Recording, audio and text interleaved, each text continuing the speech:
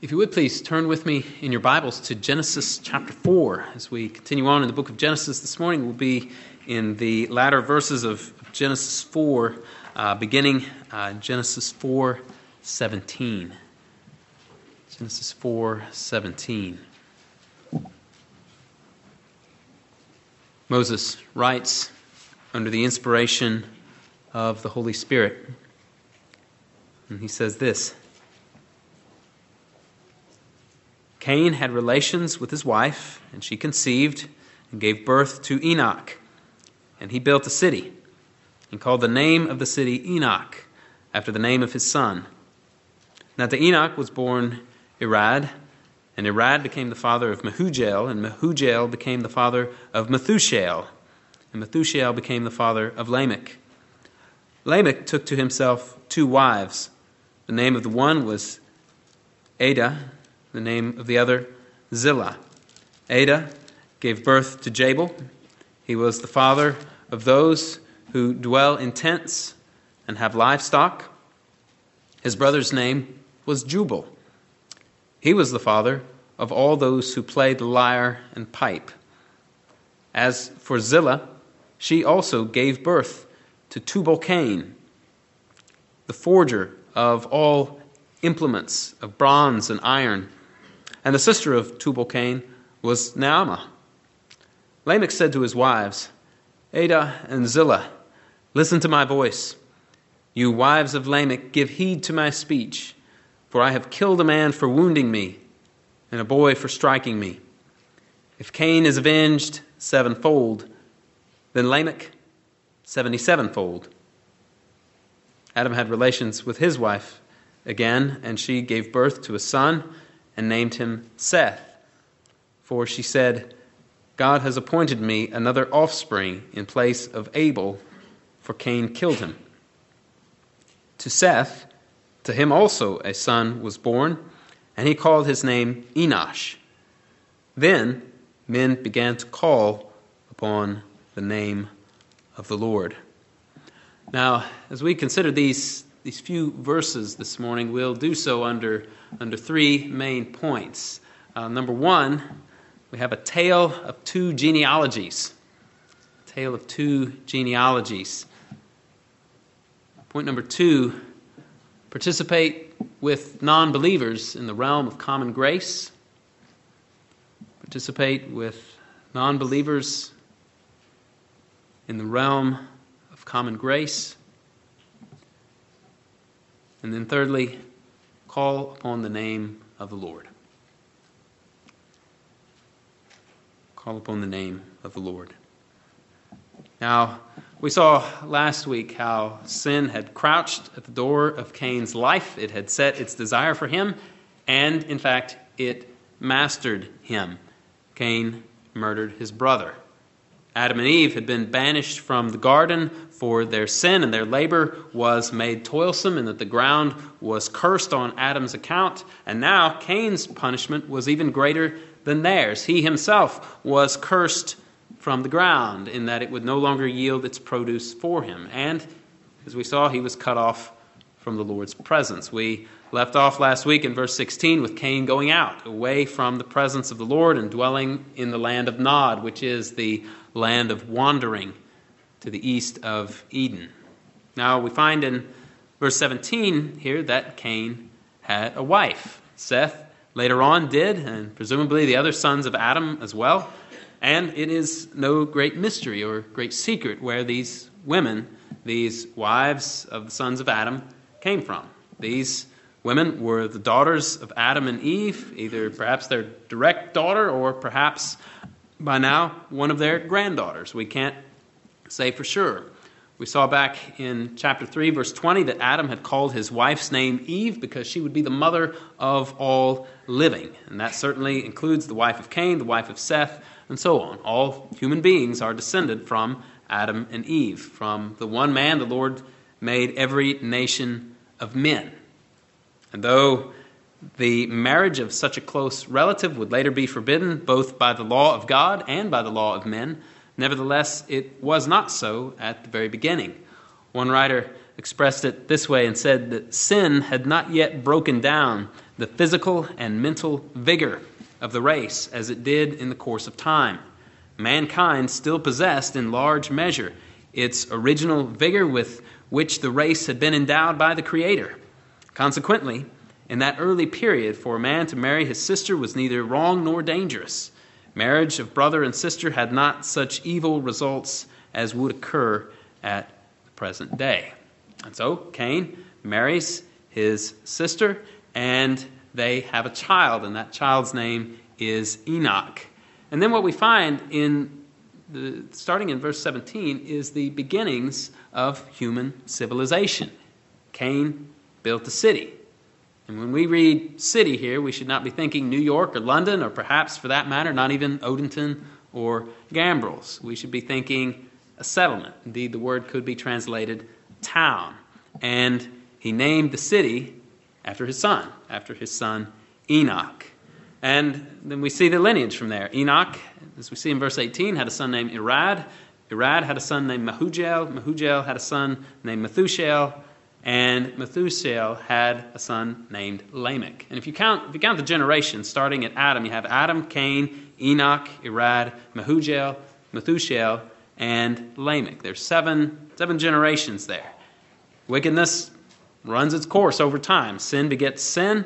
Sin is punished with more sin. And what we end up here in this seventh generation with Lamech is we see wickedness kind of brought to a whole new level. One writer observed that genealogies are designed to celebrate life and accomplishment by tracing the continuation of family from one ancestor to the next.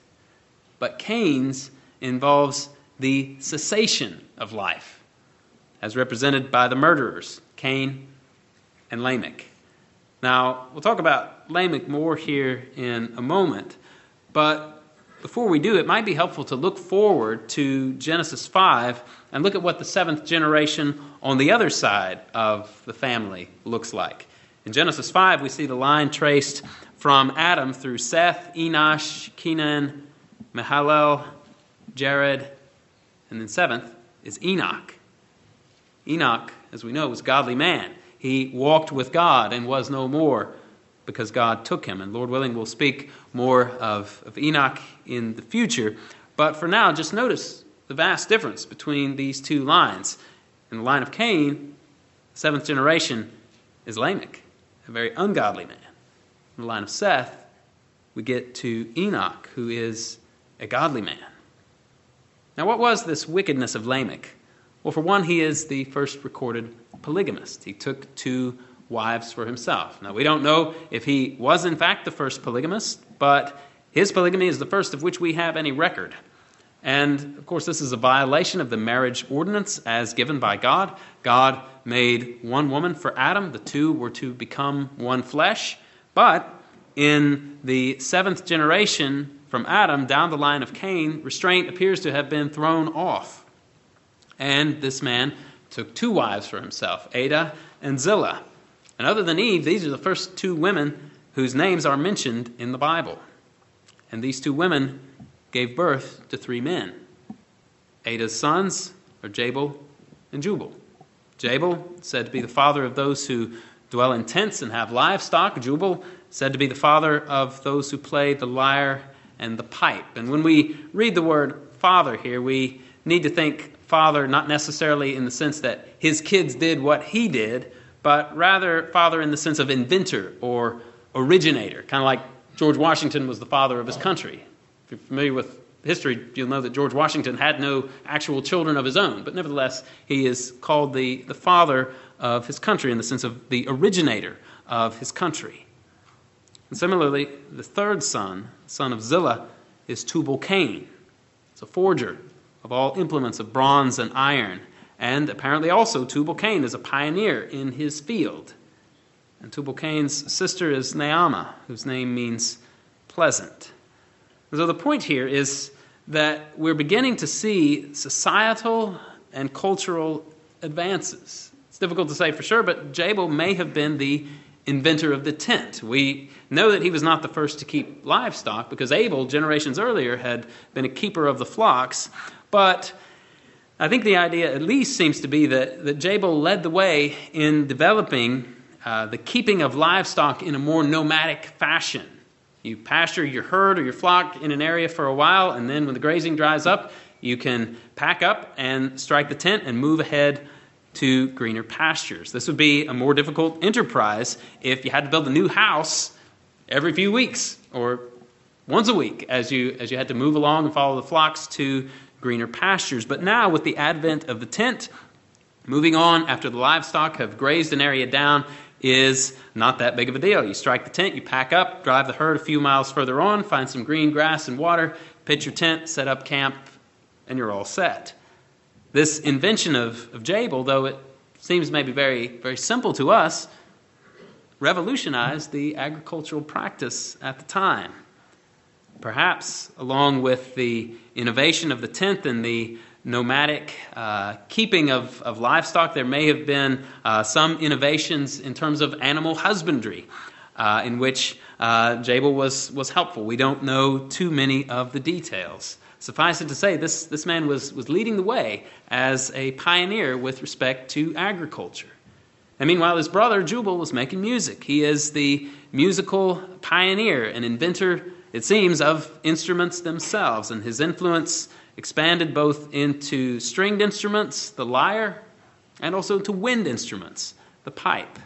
And so this man is the music man of his day, and others followed in his wake. He is the father of those who play the pipe and the lyre.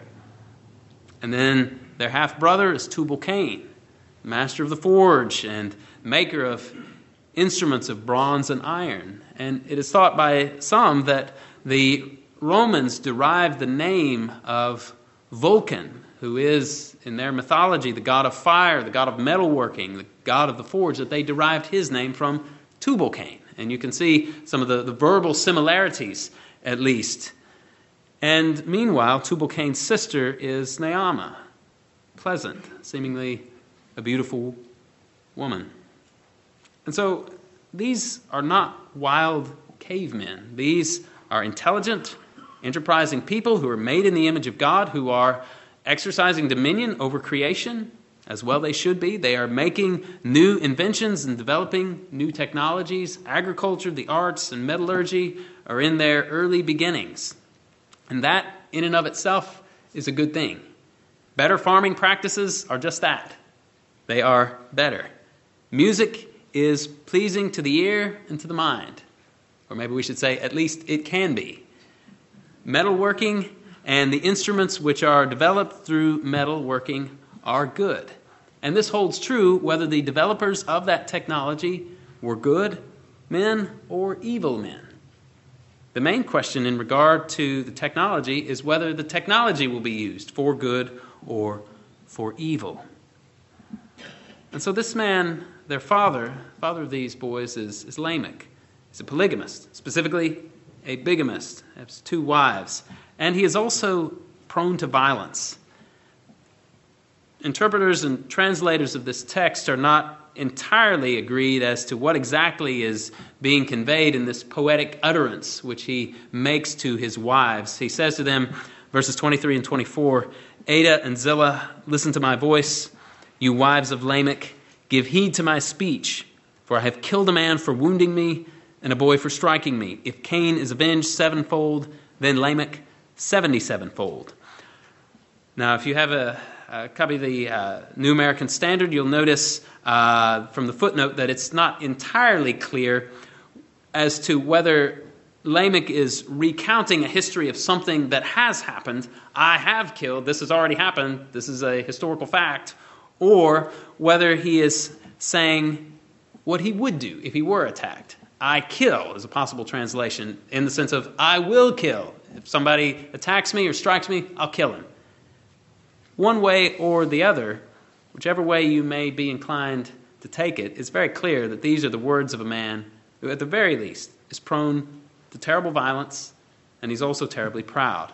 Far from the lex talionis, the law of retaliation, an eye for an eye, tooth for a tooth, punishment in kind, this man is willing to kill and perhaps has already killed a man for merely wounding him. for striking him.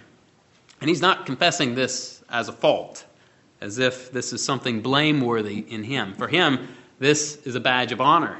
And he boasts about it there in verse 25. He says, if Cain is avenged sevenfold, that was what the Lord said, that if anyone killed Cain, he would be punished sevenfold. Lamech says of himself, then Lamech 77-fold. Now, in saying that, Lamech is either presumptuously presuming upon the providence of God to punish and avenge him, punish anyone, and therefore avenge Lamech should anyone attack him, or, and I think this is more likely, I think he's claiming that he can stand on his own 2 feet, and he can avenge himself for anyone who comes after him. He can avenge himself 77-fold. He's a wild, murderous man. This sword song, as it has been called, seems to be the boast of a man who was trusting in his own strength and his own violent skill rather than in the Lord. You contrast that with what the psalmist says in Psalm 44, verses 6 through 8. The psalmist says, for I will not trust in my bow, nor will my sword save me. But you have saved us from our adversaries, and you have put to shame those who hate us. In God we have boasted all day long, and we give thanks to your name forever. That's the godly outlook. It's trusting in the Lord. The outlook of Lamech appears to be the exact opposite. He appears to trust in himself and the violence that he can inflict upon anyone who attacks him. Someone went so far as to refer to this as one of the most ungodly pieces ever written. Now this, my friends, is where the human race had come to in only 7 generations from creation.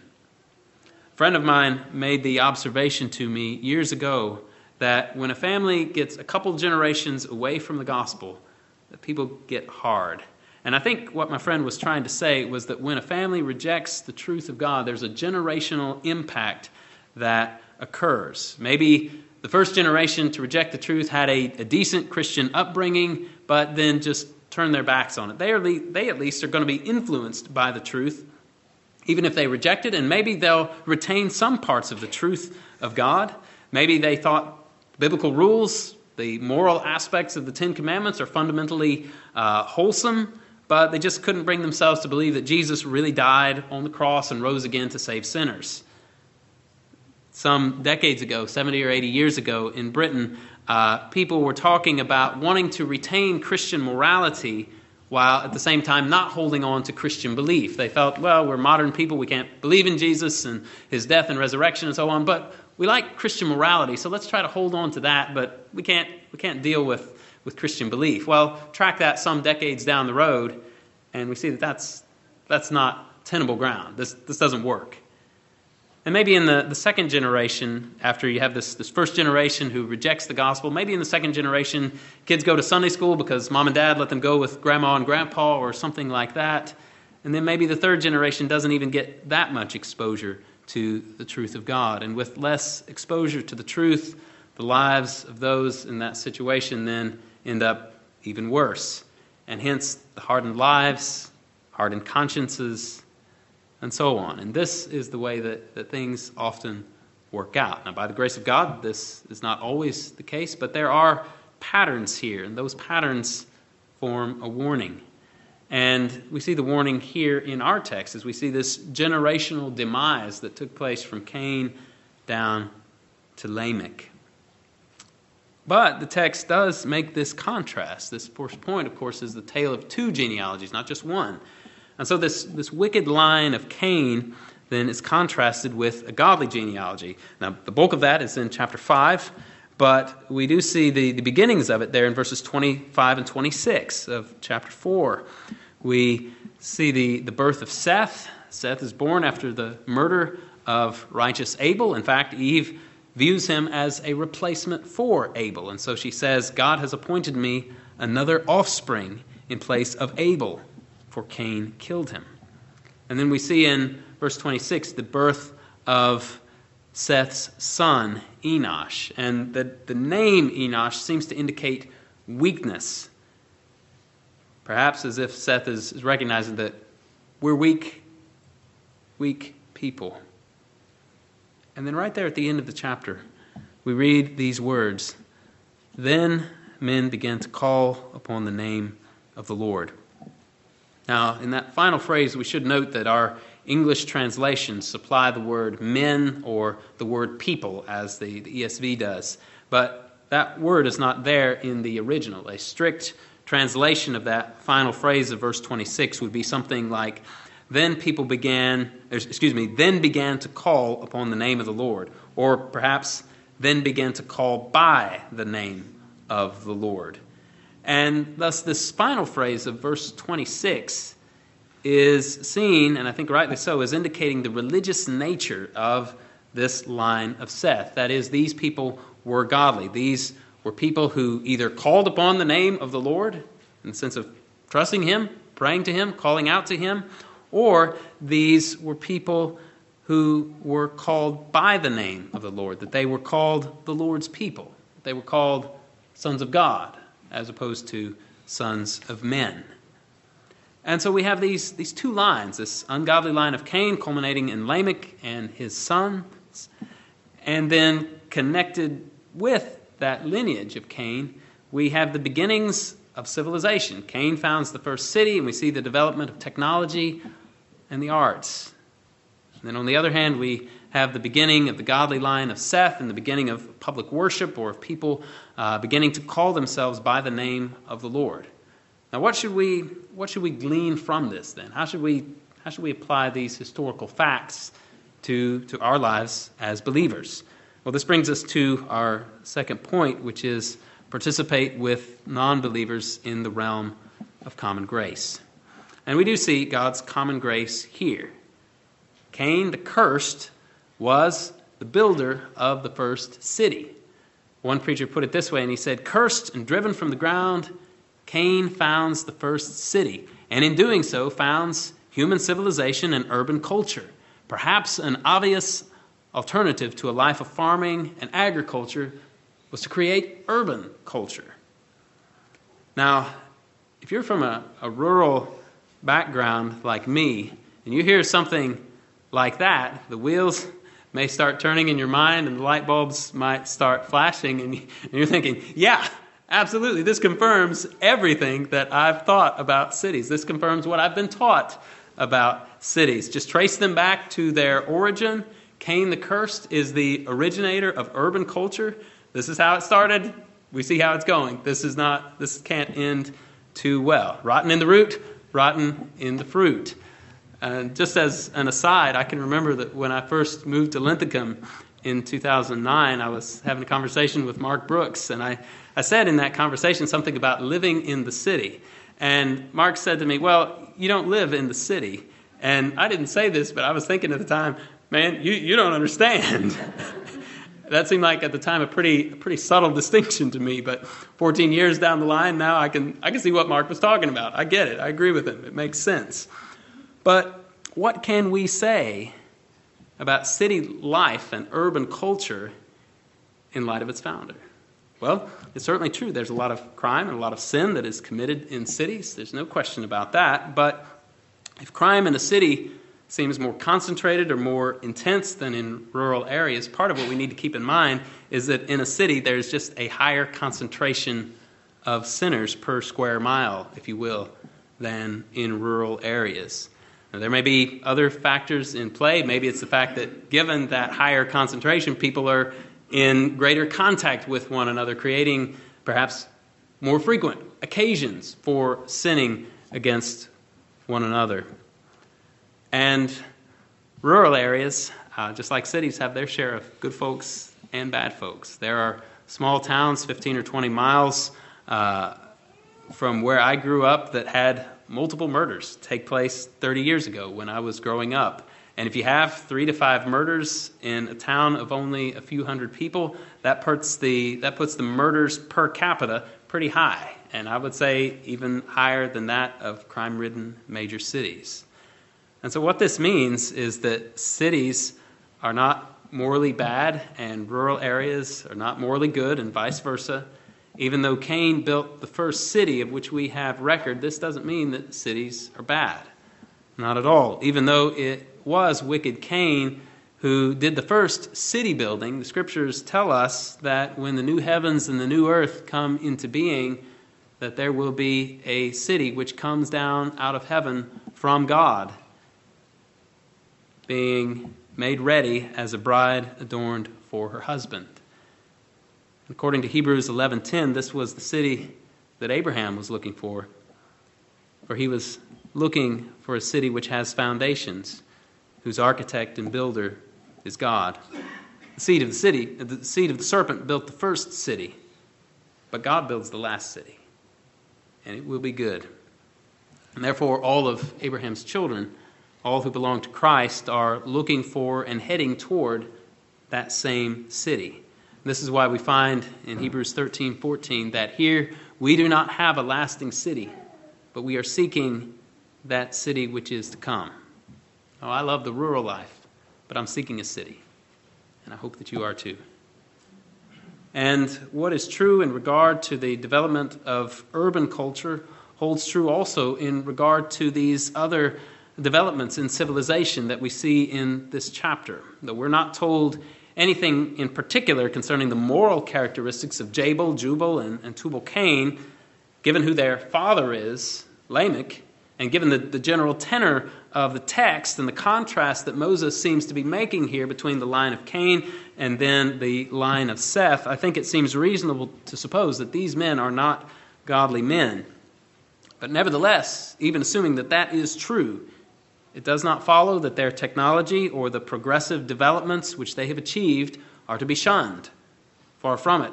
Inasmuch as these men were taking dominion over creation and learning how to utilize the creation for the good of the human race, we can utilize their developments.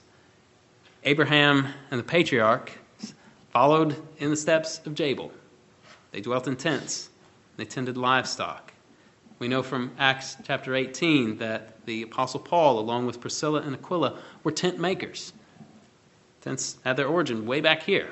And Apostle Paul was making tents to help support himself so that he could proclaim the gospel. We don't know what kinds of songs Jubal was singing here in Genesis 4, what kinds of songs he was playing, but what we find in Psalm 150 is the appropriation of both stringed instruments and wind instruments for the worship of God. And so in Psalm 150 we read, "Praise the Lord, praise God in his sanctuary.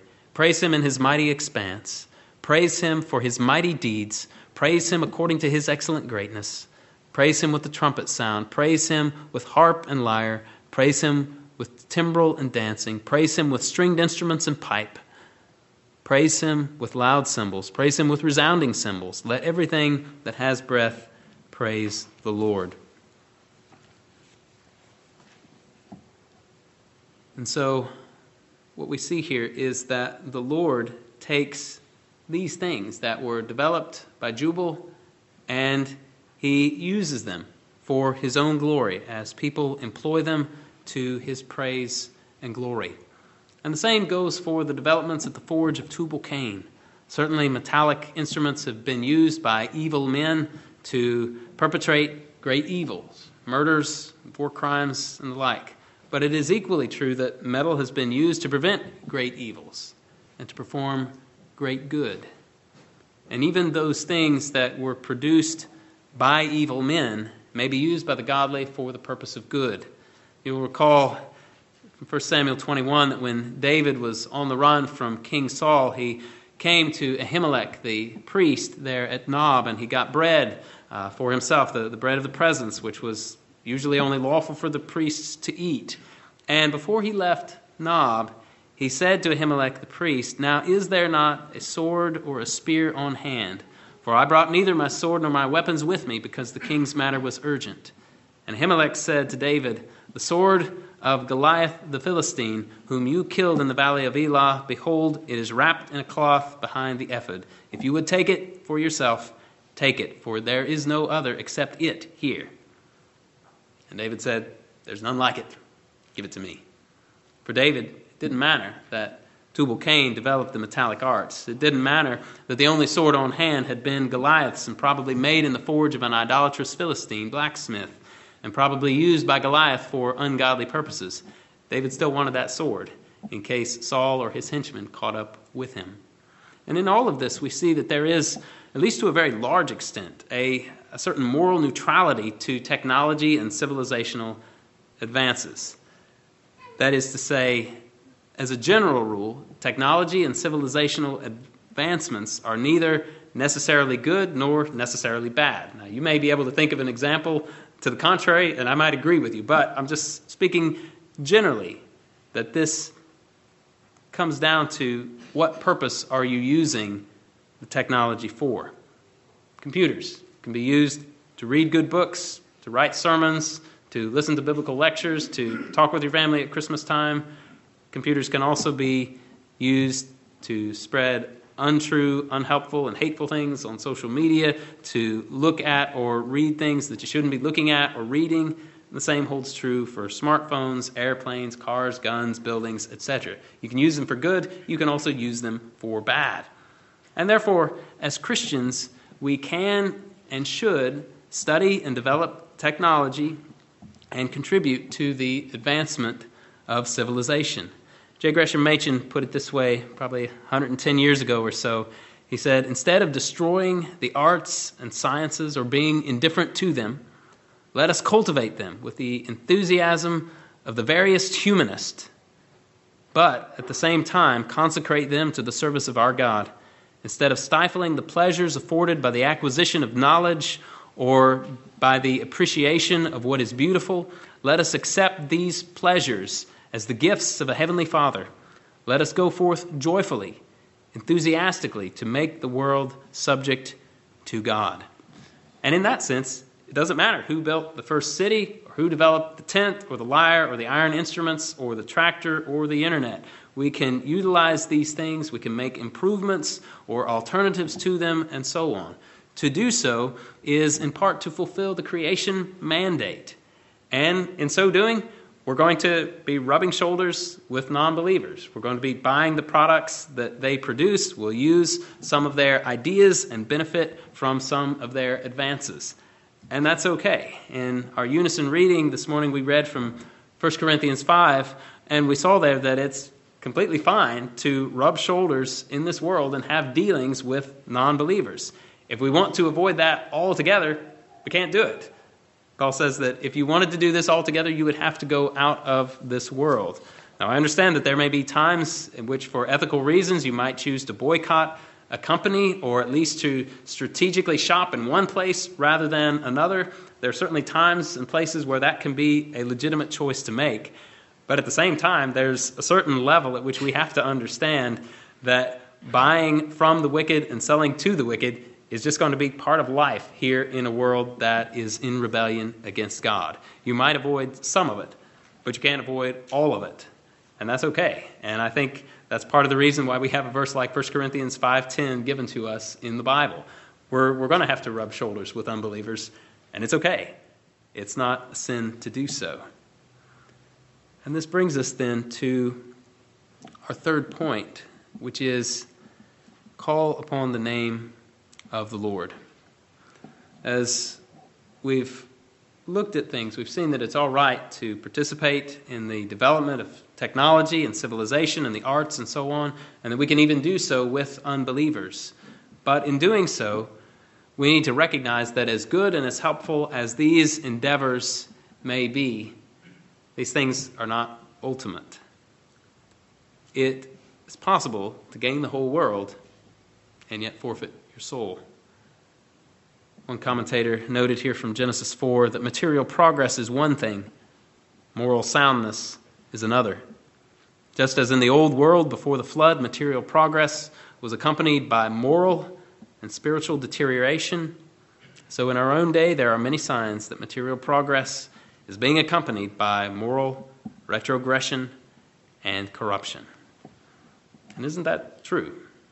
These advancements that we see here in Genesis 4 were made in days of wickedness and violence and great evil. And the same is true today. There has been an amazing amount of technological progress in the last century or two. But there's also been a lot of wickedness. And what this means is not that technology must be disposed of, but rather that we must learn to imitate what we see here of this godly line here in Genesis 4. Let's look again there to the close of verse 26. Then men began to call upon the name of the Lord. Now, as I mentioned earlier, this sentence can be translated in various ways, but whether you would take it in the sense of men calling upon the name of the Lord, in the sense of calling on the Lord in prayer and public worship, or whether you would want to take it in the sense of men being called by the name of the Lord, either way, the implication seems clear enough that there is some genuine piety going on here, namely that these people loved and trusted the Lord such that they called upon his name or else were called by his name, and thus were called the people of God in some way. As helpful and as good as the developments seen in the line of Cain were, they were not nearly so important as this simple piety that we see right here. Then men began to call upon the name of the Lord. The developments of the world and the developments of civilization appear to offer much, and indeed they do for a little while. But again, Hebrews 13:14, here we do not have a lasting city. Whatever you like about the city or whatever you like about the rural areas, it's fading away. It's fading away. John says, 1 John 3:17, the world is passing away and also its lusts. But the one who does the will of God lives forever. And the will of God for you, his will of command, is this: that you repent and believe in the Lord Jesus Christ. His will is that you call upon his name. As we heard from our brother John in that New Testament reading from Romans 10, 12 and 13. The same Lord is Lord of all, abounding in riches for all who call on him. For whoever will call on the name of the Lord will be saved. What we need to realize is whatever progress we may make here in this world, materially, socially, in the arts, in technology, whatever, one day we're going to die. One day we're going to have to stand before the Lord. And what will matter on that day is not how good you were in the arts, not how much technology you knew and had mastered. What's going to matter is whether you called upon the name of the Lord or not. And I beg you today to join with the godly of all time and to call upon the name of the Lord, because it's only Christ who can save you from this decline into wickedness, which we see here in the line of Cain. It's only Christ who can prevent these greater and greater evils from engulfing your own soul and your own heart and your own life. The same Lord is Lord of all, abounding in riches for all who call on him. For whoever will call on the name of the Lord will be saved. Let's pray. Our Father, we pray that we would be those who join with the godly of all time, that we would call upon your name, that we would repent of our sins, that we would look to Christ who was crucified for us, and that we'd be saved from our sins, that we would have fellowship with you through Christ. And we praise you for that great promise of the gospel, that whoever calls upon the name of the Lord will be saved.